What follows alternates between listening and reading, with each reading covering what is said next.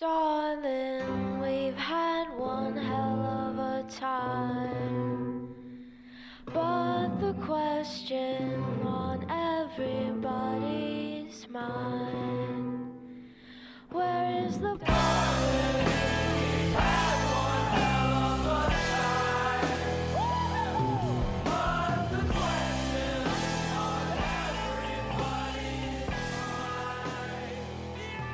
Hello and welcome to Ideas Don't Bleed, a comics podcast presented by Ashcan Press and featuring Matthew Rosenberg and the Supple Boys, Ethan S. Parker, and Griffin Sheridan. This is part 2 of our discussion with Rom V. We hope you enjoy. In my time at Marvel, I think some of the best advice I ever got was Tom Brevoort, who is, their executive editor and just an amazing editor and someone who knows comics so well.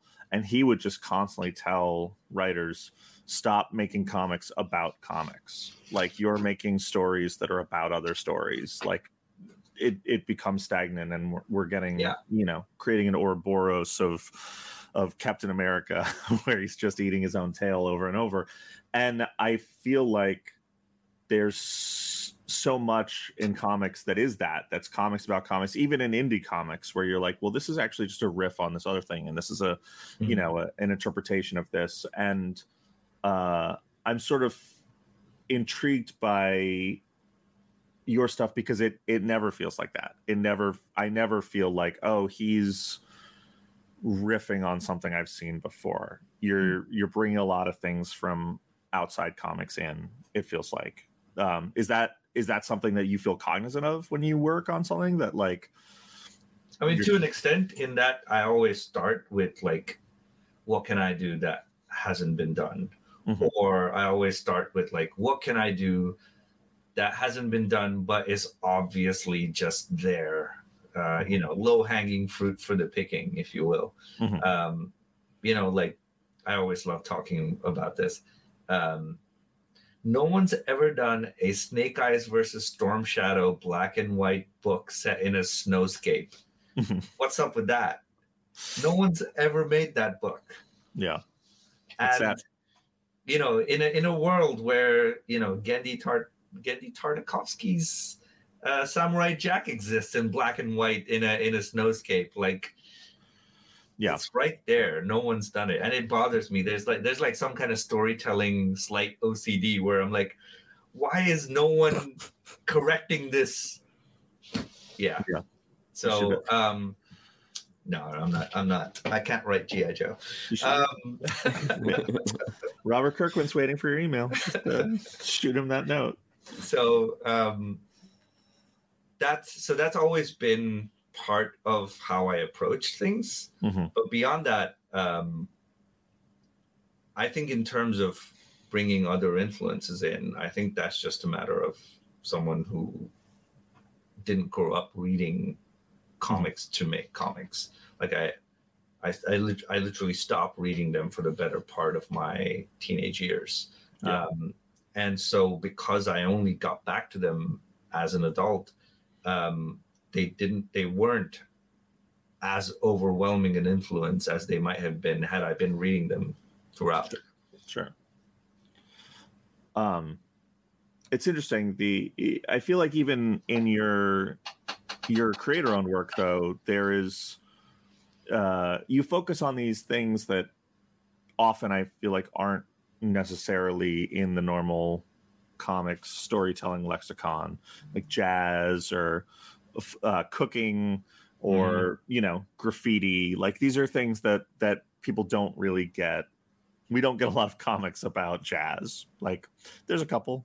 How much of yourself are you putting into these stories? And obviously, like, we all put ourselves in the stories, but, like, how much do you draw on your own life in a way that I don't know how to phrase this exactly in a way that doesn't sound stupid, but, like, your influences outside comics, are they driving what you're making? Do you feel like more than other people's, or do you feel like you're latching on to noticing the smaller things and being like, there isn't a comic about this?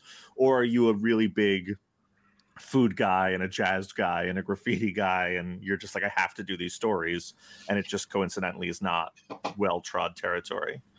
I mean, I'm just naturally an extremely inquisitive person. Mm-hmm. So if I see something and it catches my attention, my natural personality is to become obsessed with it for X period of time. Mm-hmm. And then once that's done, it's like, I can't stand it. I'm moving on to something else. So some of these books were certainly that. The graffiti influence was from going to a talk about graffiti. Tom Eaton, I think, was the artist who was giving this talk at the London Design Festival.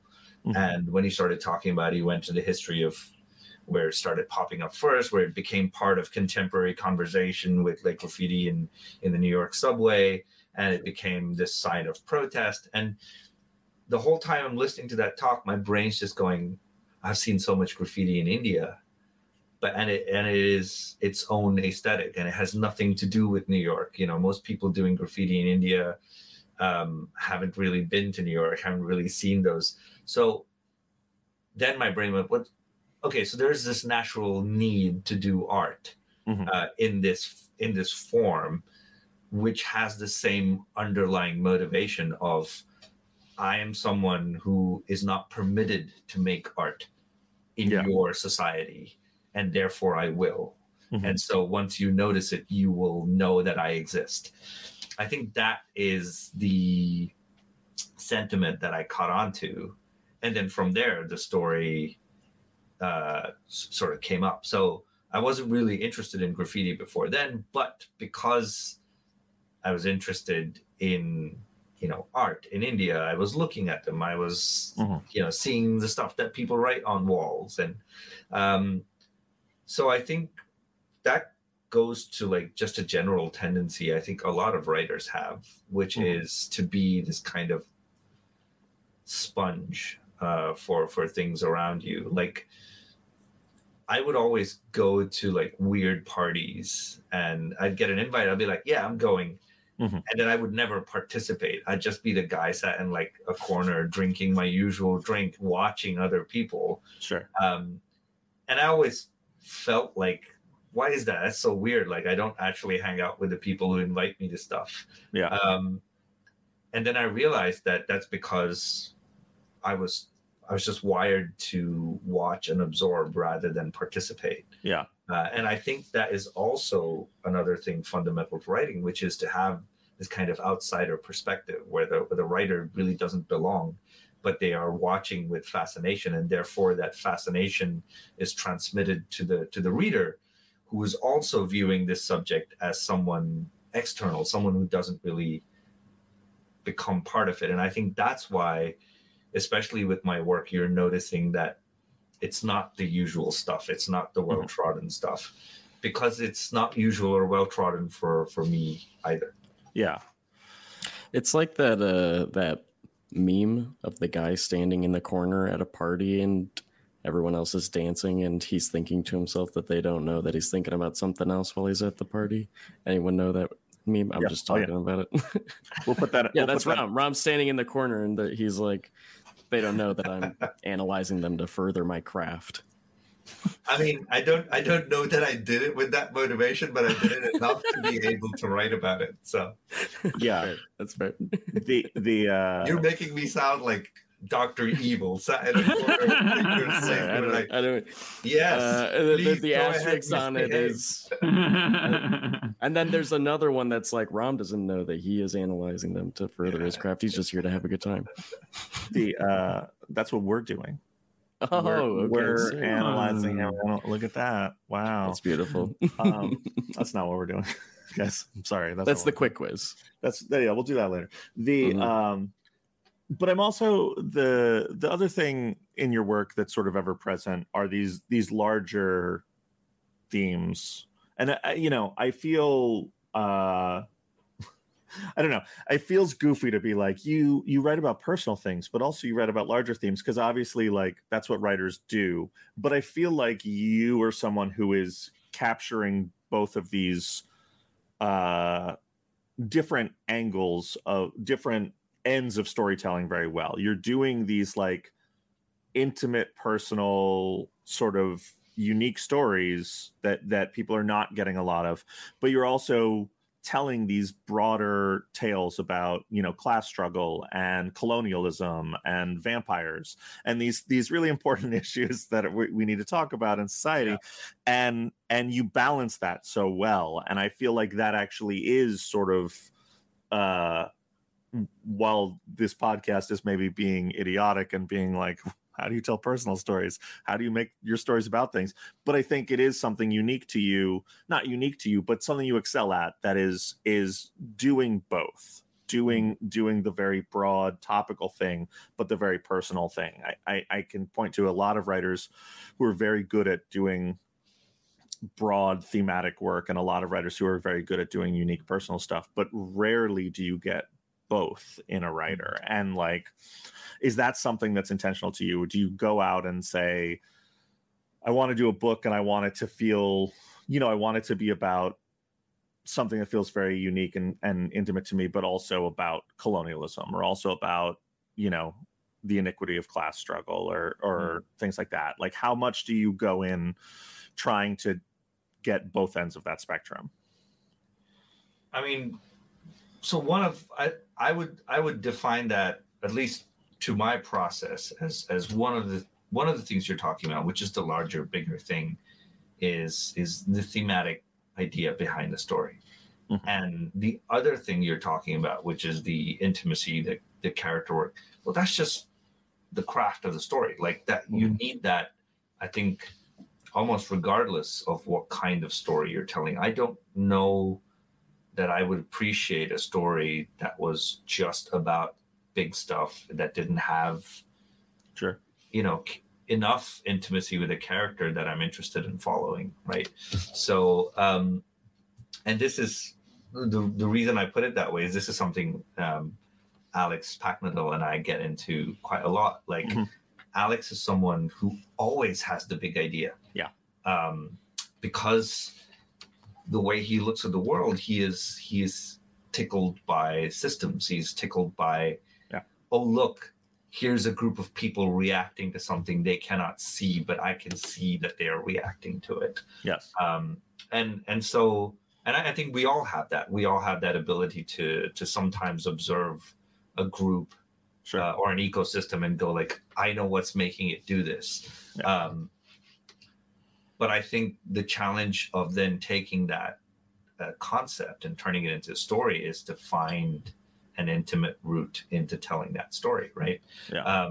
So, for instance, with These Saboteurs, which I think is an easy example to take to discuss this, the reason I thought of that story, obviously I'd absorbed a lot of Indian history and whatnot before then, but I was watching a TV show called Taboo, with Tom Hardy in it, where Tom Hardy is a British sailor who gets shipwrecked and washes up on the shores of Zimbabwe, I think. Mm-hmm. And then they have that part in the story. And the next part is he comes back and he has cool powers, and he is against the East India Company. And I was like, man, no one ever tells a story of like what happened in Zimbabwe. Yeah. Like the only reason Zimbabwe exists is to give, and I kid you not, I've seen scripts from other writers in comics where literally in the pitch, I've seen it written like, our hero goes to brackets exotic location. Yeah.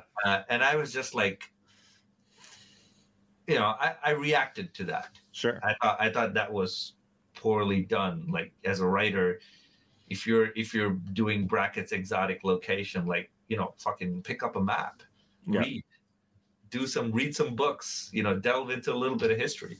And so These Saboteurs came about because of my need to write that story. What happens when, you know, your usual milquetoast protagonist goes to exotic location, and what if the exotic location has teeth and bites back?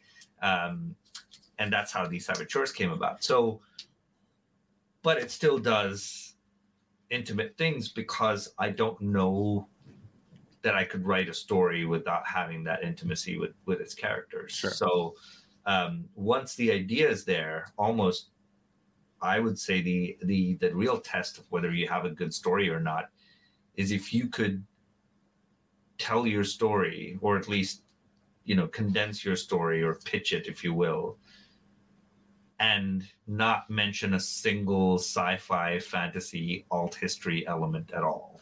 Yeah.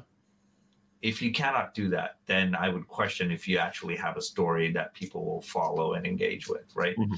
So, like Arrival is the story of a mom trying to contend with her child's death and her past. Yes, it's got aliens. Yes, it's got Denis Villeneuve doing aliens. But and so you could go on and on about all of the great big sci-fi fantasy epics and find a way to condense them into interesting character-driven plots. Lord of the Rings is a really, really, really long walk. It's true. It's a lot of pages. Backpacking through New Zealand. Yeah. Genuinely, it is. It's a journey of self-discovery of someone who thinks he's too small for this world, backpacking through it. Yeah. We're talking about Gollum, right? Yes, of course. Yeah. That's the thing. Is every self-discovery begins with murdering your best friend. Yeah. So I see so many writers and they pitch the thing and they're like, some kind of weird swamp water monster guy comes out, and I'm like, do the research, figure out who he is. Let's spend some time with him. Does he like potatoes? Does he like fish? Does he like potatoes? He does. Okay. Spoiler. Okay, he does. No, I'm fascinated by this. The mention of Alex Pagnadel is funny because I feel like you and me, I feel like we approach a lot of things very differently, and but obviously Alex is a connective tissue in our friendship. And I was just talking to Alex recently about an idea he had for a story, and I couldn't wrap my brain like he was coming to me so early with it, and we start at such opposite ends of a spectrum of storytelling that I was like, I don't understand what you're telling me, and I just like kept being like, I don't get it. And then I said to him, I was like, I build everything from a sentence. I build everything from a single piece of clay, and I add to it and I add to it. And I was like, and you start with the big marble block and you chisel down, and you just wheeled a marble block into my room. And I'm like, that's just a big rock. I don't know what you're showing me. And then I talked to him about it for a long time, and I was like, oh, it's brilliant. Like, this is a brilliant story. Like, you have something that's so great. Your analogy is perfect. Like, every sculptor, ideally, when they look at the rock, also see the final product. They also see the shape of their sculpture within it. And when someone comes to you and they're like, here's a marble block, I think you're doing absolutely the right thing, which is to go, okay, but what do you see in it? Yeah. And forcing that person to sort of contend with that. Because then you have to talk about character and emotion and nuance and sure. Yeah. And I'm just fascinated by I don't know. I sort of assumed, and maybe this is not naive of me, but because you're in a writing studio with Alex and Dan Waters and Ryan O'Sullivan, you guys all work together and bounce ideas off each other. And I feel like there is, while you all write very differently, I feel like you guys have a commonality of these very big, high concepts, these grand ideas in a lot of your work that, again, I feel like a lot of American comics writers don't speak exactly the same language and that stuff. And so I thought in reading your work that you would be more like an Alex, like wheeling in the marble stone and chiseling it, but you're talking about finding the heart of it first and building that out. And I think that's fascinating because the process is exactly that for me, which is I have the marble block and then I chisel it, but then before I touch the chisel, I must see within it the sculpture. Otherwise, otherwise I'm bound to go wrong. It's almost like, okay, that's the block I'm using. Now I'm going to walk away. I'm going to put that away and figure out what I want to make with it. So it's almost like there are two starting points. I've had this big idea. I get very excited. And then I just let it sit for like 6 months while the idea does nothing.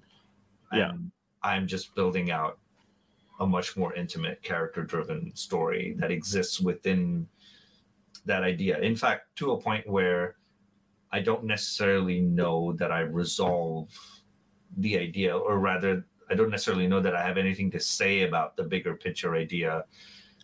I think it's more interesting to have the characters present questions and angles that people may not have considered when coming to an idea. Mm-hmm. And I always find it interesting to let people draw their own conclusions. Sure. Like almost like a thought experiment with These Savage Shores. The number of people who were not Indian, not from a non-European or American reader's point of view, the number of people who were American or European who came to me and they were like, oh, that was a great bait and switch where you had the white protagonist from London coming to India that we thought we were going to follow this guy. Yeah. And then it turned into something else. That was great.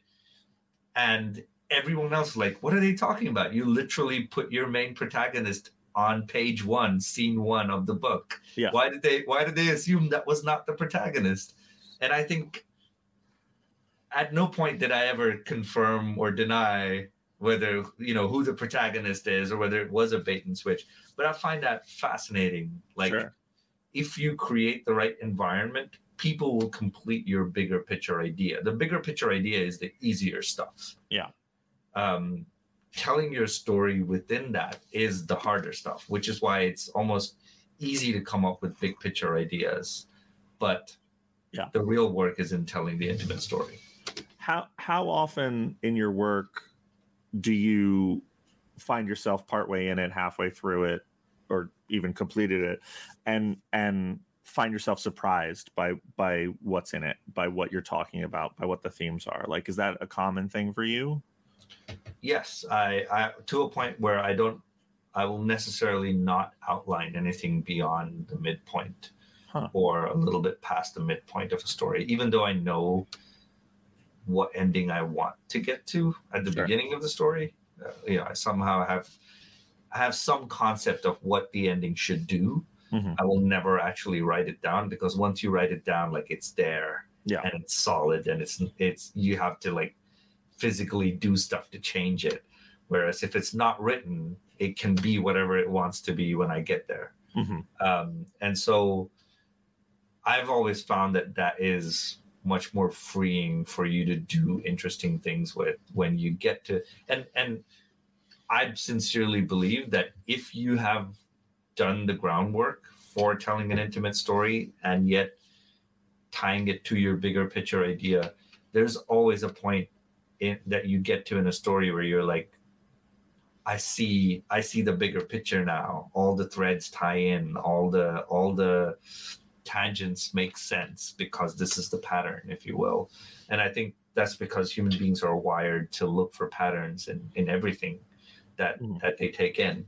And so because it's like that, that's almost the part where I get really excited about the story, because I'm like, okay, this works because I got to the point where I saw the bigger picture. Yeah. It's funny because I think about your work, and I feel like you constantly are surprising readers with what you're talking about and new ideas and keeping things fresh. And then you land on something like Venom and Carnage, where even I, who've known you for years, was like, what the fuck is he doing? Like, but like, that's sort of what you're always doing, is like trying new things and try on new stories. And you don't have a lot of books that I'd be like, yeah, this book is very similar to this book. I feel like there are similar themes sometimes, but like the books feel very disparate. And so working with, symbiotes, like, sort of fits into that. But was that the idea for you of like, what could I do that would keep people guessing, or what can I do that feels like it's not me, or do you really just like drippy Spider-Man costumes, or what's the deal? I mean, with Venom, the attraction was doing like weird time travel stuff with Al, and also telling a much more intimate story with Dylan, in that this was someone who was trying to find his father through their shared experiences, though now he was wearing his father's clothes, if you will. But I'm not sure how much of that intent actually makes it out into the comic, because I think I can say this now, I think safely, the Symbiote Corner is the place that I've encountered in comics that has been that has had the most amount of inertia to change, the most amount of, I get what you're doing, but we still have to do the same things we were doing, 5, 6, 7 years ago. Interesting. And so, but it's also an environment that I eventually kind of felt like this is not really my vibe. And it's part of the reason I left those books, is I went, I'm not having fun doing this because I keep having to write to your tastes and not my tastes. Yeah. So if you actually read Carnage, I think that one is a clearer indicator of what happens there, where it starts off being exactly the kind of take that I would do, which is, it's actually a serial killer story, where the serial killer is trying to audition to be Carnage's next host. And the story really is driven by tension between a police officer who will do anything to catch a serial killer, and a serial killer who will do anything to be recognized by Senpai. And so that's where it starts. But then there are these pressures of like, right, we have to bring him to another corner of the Marvel universe. We have to have him interact with some big one. And in hindsight, I would probably go, this is what I want to do. And unless you're willing to allow me to do it in entirety like this, and have every part of the book speak to that angle and direction, I'm probably not the right guy to do this book. Would have been the good take, because I did initially, when we were talking about that book, I was like, really, me on symbiotes? And the response I got was like, yeah, because we want you to do a new take. We want you to do you. Yeah. And at one point I had this huge manifesto, I had a PDF with like, this is how the new covers should look. This is how we should, frame the story. This is the aesthetic. This is how the lettering should change. And that just got summarily ignored. And we had the same sort of 90s metal vibe covers that have been, and I imagine because they do really well and they sell really well. Of course. Et cetera. So, but beyond a point, like, I can't care about that stuff because I care about my take. And that's the only reason I sit down in front of a computer and type. Yeah. I thought that your like collaboration with Al was so interesting, like that formatting of kind of handing the thing back and forth and sort of telling the different sides of the same story. Like Griffin and I are co-writing a book, and we talk to a lot of guests about co-writing and how weird that process can be and the different approaches to it and stuff. Like, was that side of all of that gratifying? Is that something you do again? That because that was so striking to me right now. Right. I'm actually doing quite a few projects that are interestingly co-written. Right. I mean, I feel like I can spoil this. I've got a book coming out at Image early next year. And then Dan Waters has another book coming out at Image early next year. And these two books are, in conversation with each other. And you read them. And ideally, if you read them both, you get 3 stories rather than 2. Wow. Or you get a single story that has three views to it. Yeah. Right. And so that kind of formalist stuff has always interested me, always excited me. I think that's part part of my taste in novels as well. I love Paul Auster because he's such a formalist, such a postmodernist writer. So, and I feel like, hey, that's a thing that's not been done in comics. Certainly not in any way that uses the ability or uses the medium in interesting ways for it. And I think that collaboration is born out of working with Alan. Like, wait, we can do time travel stuff in this interesting way. So the first reason I was attracted to that project was because, oh, cool, I'm going to be working with Al. Right. And that part was very gratifying, very energizing. Al and I would sit down at conventions or, post conventions in Leeds, which is not a very exciting place to be post conventions.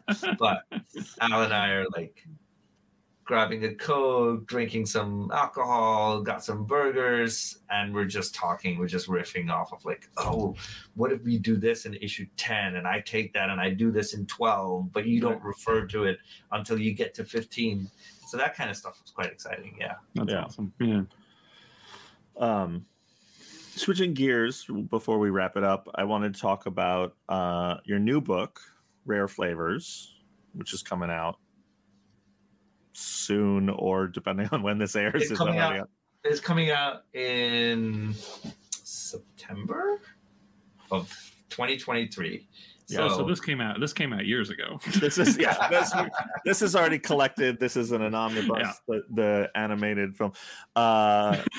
It's out. The toys have already poisoned little kids. It goes bad. It's a dark future for this book. I'm sorry. All toys do that. It's not. Yeah, we only find that out in 2024. But all toys are killing children. First of all, kudos to you on spelling flavors that way. A lot of respect for coming to the American comic book market and just putting U's in places they don't need to be. We love it. I have a lot of respect for it. It's going to be a hard path for you. You're going to get a lot of people telling you at comic conventions that you misspelled the title of your book, but you enjoy it. That's okay. I've written entire books with that kind of misspelling before. You have, yeah. So what's the book about? Let's just do the general. What is it? The book is about Indian food. The concept is, I guess I'm spoiling it, but because this won't be out before the book releases, I guess I can spoil it. Yeah. In Indian mythology, there is a demon called Bakasur, whose whole claim to fame is that he would terrorize the villages nearby and demand tribute. So each month they would have to drive cartloads of food to his lair, where he would consume exorbitant amounts of food and then consume the people who brought him the food as well.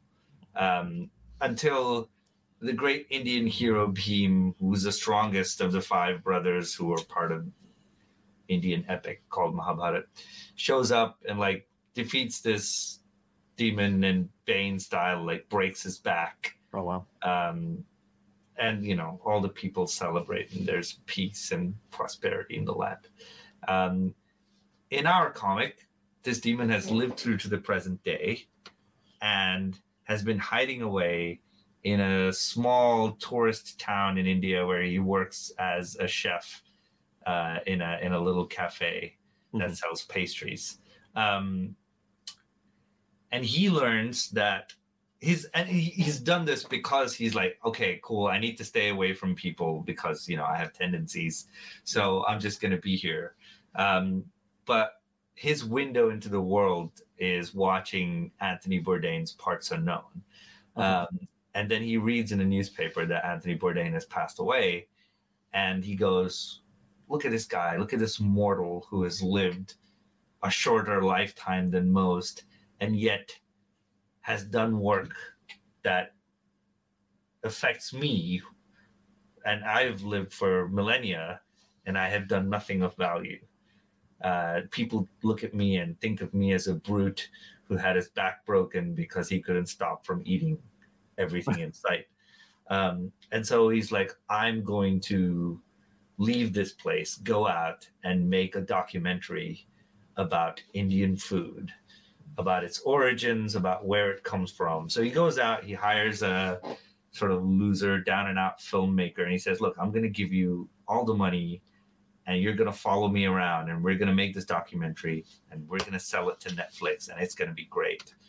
And yeah, that's the concept. That's the story. Obviously, Of course, about halfway through, you realize when he reviews the food at the end of each issue, he's reviewing the people, not the food. obviously, I fucking love it. this is a story we've all seen a lot before. Right. This is, Yes, yeah. well-worn territory. I'm so annoyed that this isn't it's kind out of a- yet. I'm jealous of the people listening to this because they've gotten to read this. I have a real soft spot for that. Anthony Bourdain used to be my neighbor, my upstairs neighbor, All right.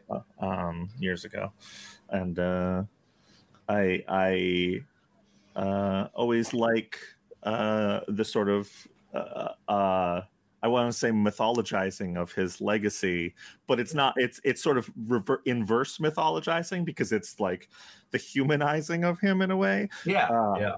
And I always like that because my whole experience with him is like he's the guy who's drinking in my lobby and at 3 a.m. when I come home, and it's always like, hey, come sit down, have a drink. And I go, no, I'm straight edge. And I don't stayed in the same LA bungalow that he shot an episode of Parts Unknown in, where he's like, I love this bungalow because I come to LA, I hate this town. And in this bungalow, nobody can tell who's inside. So I'm just here. He's just woken up. He's like, I'm going to make myself some scrambled eggs. And he makes like really good scrambled eggs, of course. Sure. So I was in that bungalow. I was like, I got to make some scrambled eggs. I couldn't eventually, but that was as close as I got. Yeah. It's well, the book sounds awesome. I'm very excited for this one. Ever since it was announced, I was like, this is It's also like it does again interesting things with the format. Like it has recipe. There's a recipe in every issue, but the recipe is not like, and here's a recipe for whatever you read in the issue so far. No, the recipe is bang in the middle of the story. So there's like a couple of panels that are recipe while the story is going on, and then a couple of panels after a couple of pages.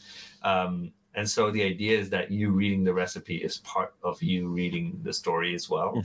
And so you're getting to play with ingredients in a recipe versus ingredients in a story, and flavors in a recipe versus flavors in a story.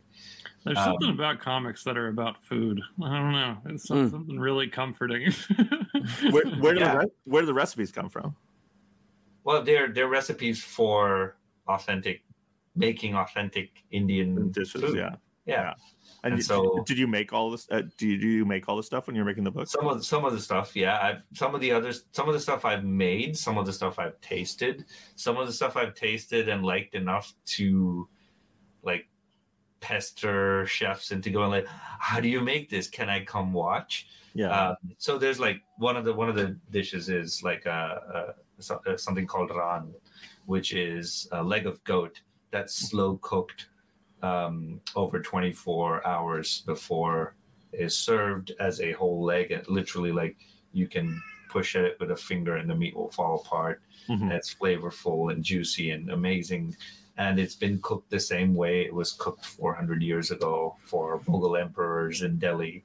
And it's the place where I had it was a place in Delhi 6, which is a famous neighborhood because it was the seat of the Mughal Empire when they were in power in India. And you walk through these kind of warrens and tunnels with spice markets and little shops all over the place.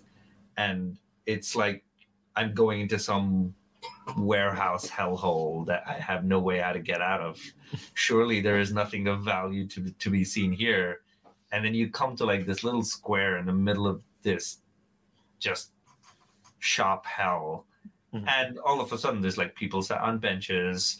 There's a couple from Germany. There's some people who've come all the way from Portugal to taste this. Yeah. And there's just like 4 guys in an oven making like the most amazing leg of goat you've ever had. That's amazing. Yeah.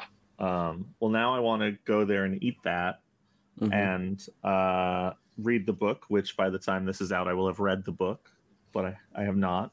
But Ram, this was so fun to get to hang out and talk about this stuff. And everything you do is always like, I get excited for every project, and I often hear about them before they're announced when we get together and talk. And, Thank you. And it's always like, I have to wait so long for these books because they percolate in your head and then they get made. And yeah, I feel like we talked about some of these back in New York, like almost a year ago. Almost a year ago, yeah. And I'm excited they're coming out, and I'm excited people get to read them. And yeah, this was great, man. Pleasure. Yeah, thank you for having me. And it's always nice to, talk shop. You don't get to do it often. We don't. Despite of the fact that I have a writer's studio, all of my writers' friends have seen my true colors and moved out of London now. So sure, I know. They're cowards, and especially we don't have to name names, but one of them has moved especially far from London, and no appreciation for that. But yeah, this was a blast, and I'm excited for everything that's coming up, man. And thanks so much for taking the time to hang out. Thanks, Ron. Thanks, Ron. Always a pleasure. Thank you, gentlemen.